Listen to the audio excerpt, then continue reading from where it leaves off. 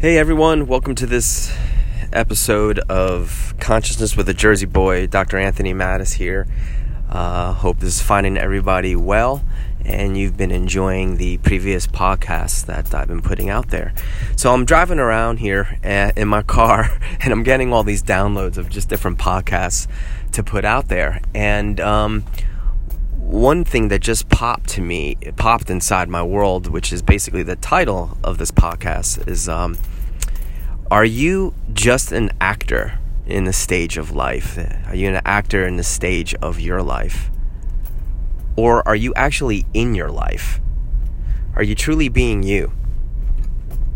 So if you're listening to this podcast, my hope for you is it's like, who have you been pretending to be that you actually aren't?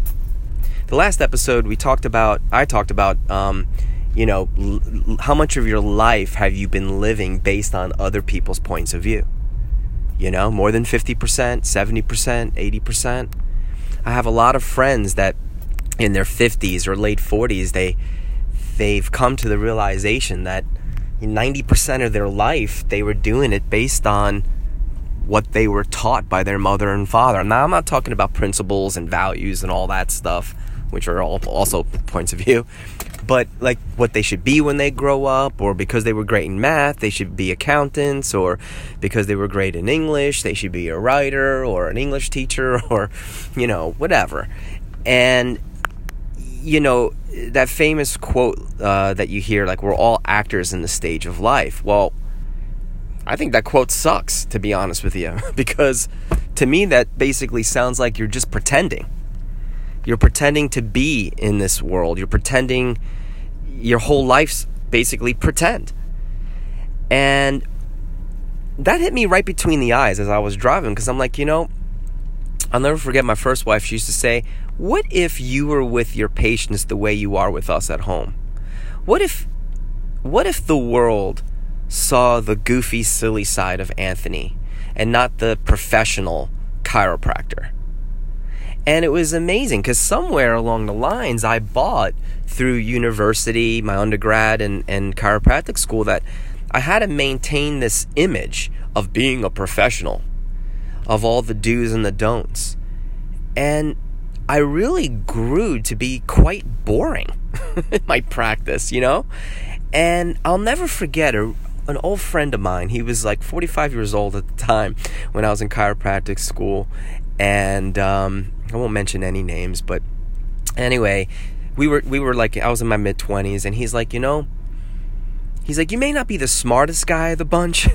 He's like, but you got the best hands, and he goes, what's going to make you the most successful, Anthony, is if, he would say to me, he's like, don't stop being who you are.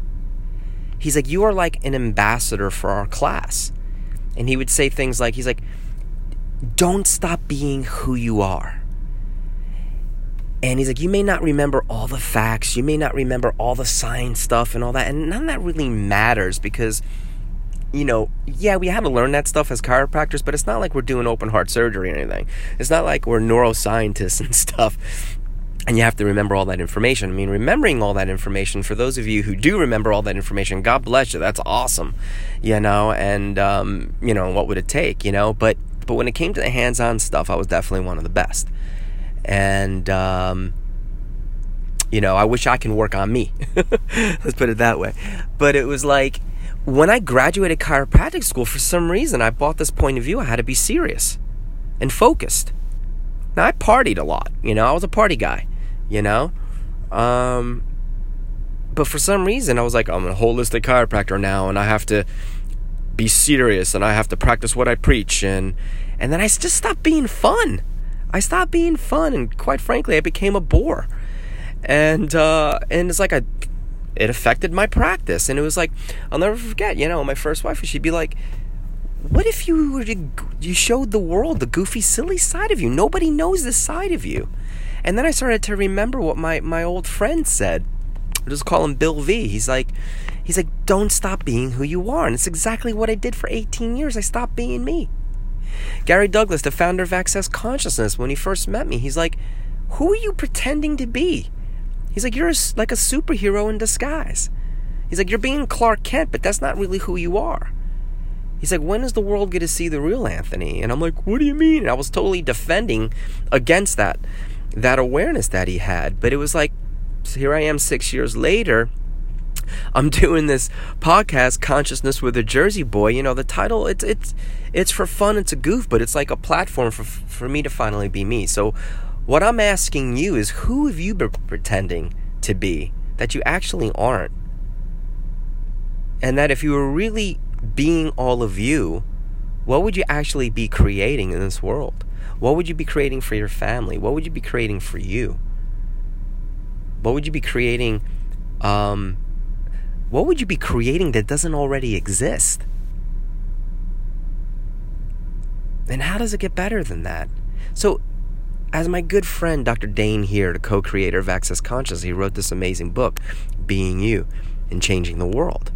And it really truly is about being you, not about what they told you needed to be when you graduated from med school, or you graduated from engineering school, or as a mechanic, or as a teacher, or whatever you are, a public speaker. If you look at all those pioneers, it was because they were willing to be them. And I leave you with these questions: is, if you were truly being all of you, who would you choose to be? Who would you choose to be? If you were truly being all of you, when would you choose to be? And if you were truly being all of you, what would you choose to be? And are you willing to be all of you, regardless of the points of view that are projected at you? See, because one thing that I have learned as a chiropractor, and in all of my studies, when you suppress any part of you, we've learned that energy can't be created or destroyed. So when you suppress or oppress your capacities, your talents, your gifts, where's that energy going when you're not expressing it? So if energy's never still, if it's never inert, where do those talents, capacity, and gifts go? The only way they can go, if you're not expressing them outwardly, is they have to go inwardly. And what I found as a holistic practitioner is that when you suppress your gifts, talents, and capacities, all right, that energy, it's sort of like bottled up in like this capsule with a lid on it, and that lid is like rumbling, wanting to get out. Like this energy is wanting to get out, but you're not letting it out. So where does it got to go? It's got to go inward in your body, and therefore all of a sudden we have stomach ulcers, or we have chronic neck and low back pain. We start to become bitter or irritated and frustrated, and we start yelling at our spouse, or we start yelling at our kids. You know, our tempers get shorter. But what is that? What is that anger? What is that frustration? What is that bitterness? It's like unexpressed potency. It's unexpressed potency, and the only person that you're actually angry at is you. You're angry at you because somewhere along the line you bought this point of view that you can't be all of you in this world. Otherwise it may kill people, or you may ostracize yourself from your family, or from your church, or from your religion, whatever the case may be. What if that was all a lie? What if you were actually created so that you can be all of you? What if that was the whole idea? So everywhere you bought the idea that you can't be all of you, that somehow you would lose the people that you love, or you may be ostracized. And you know what? You may be ostracized from your church. I've experienced it personally. You may be ostracized from your church. But remember, it's their points of view.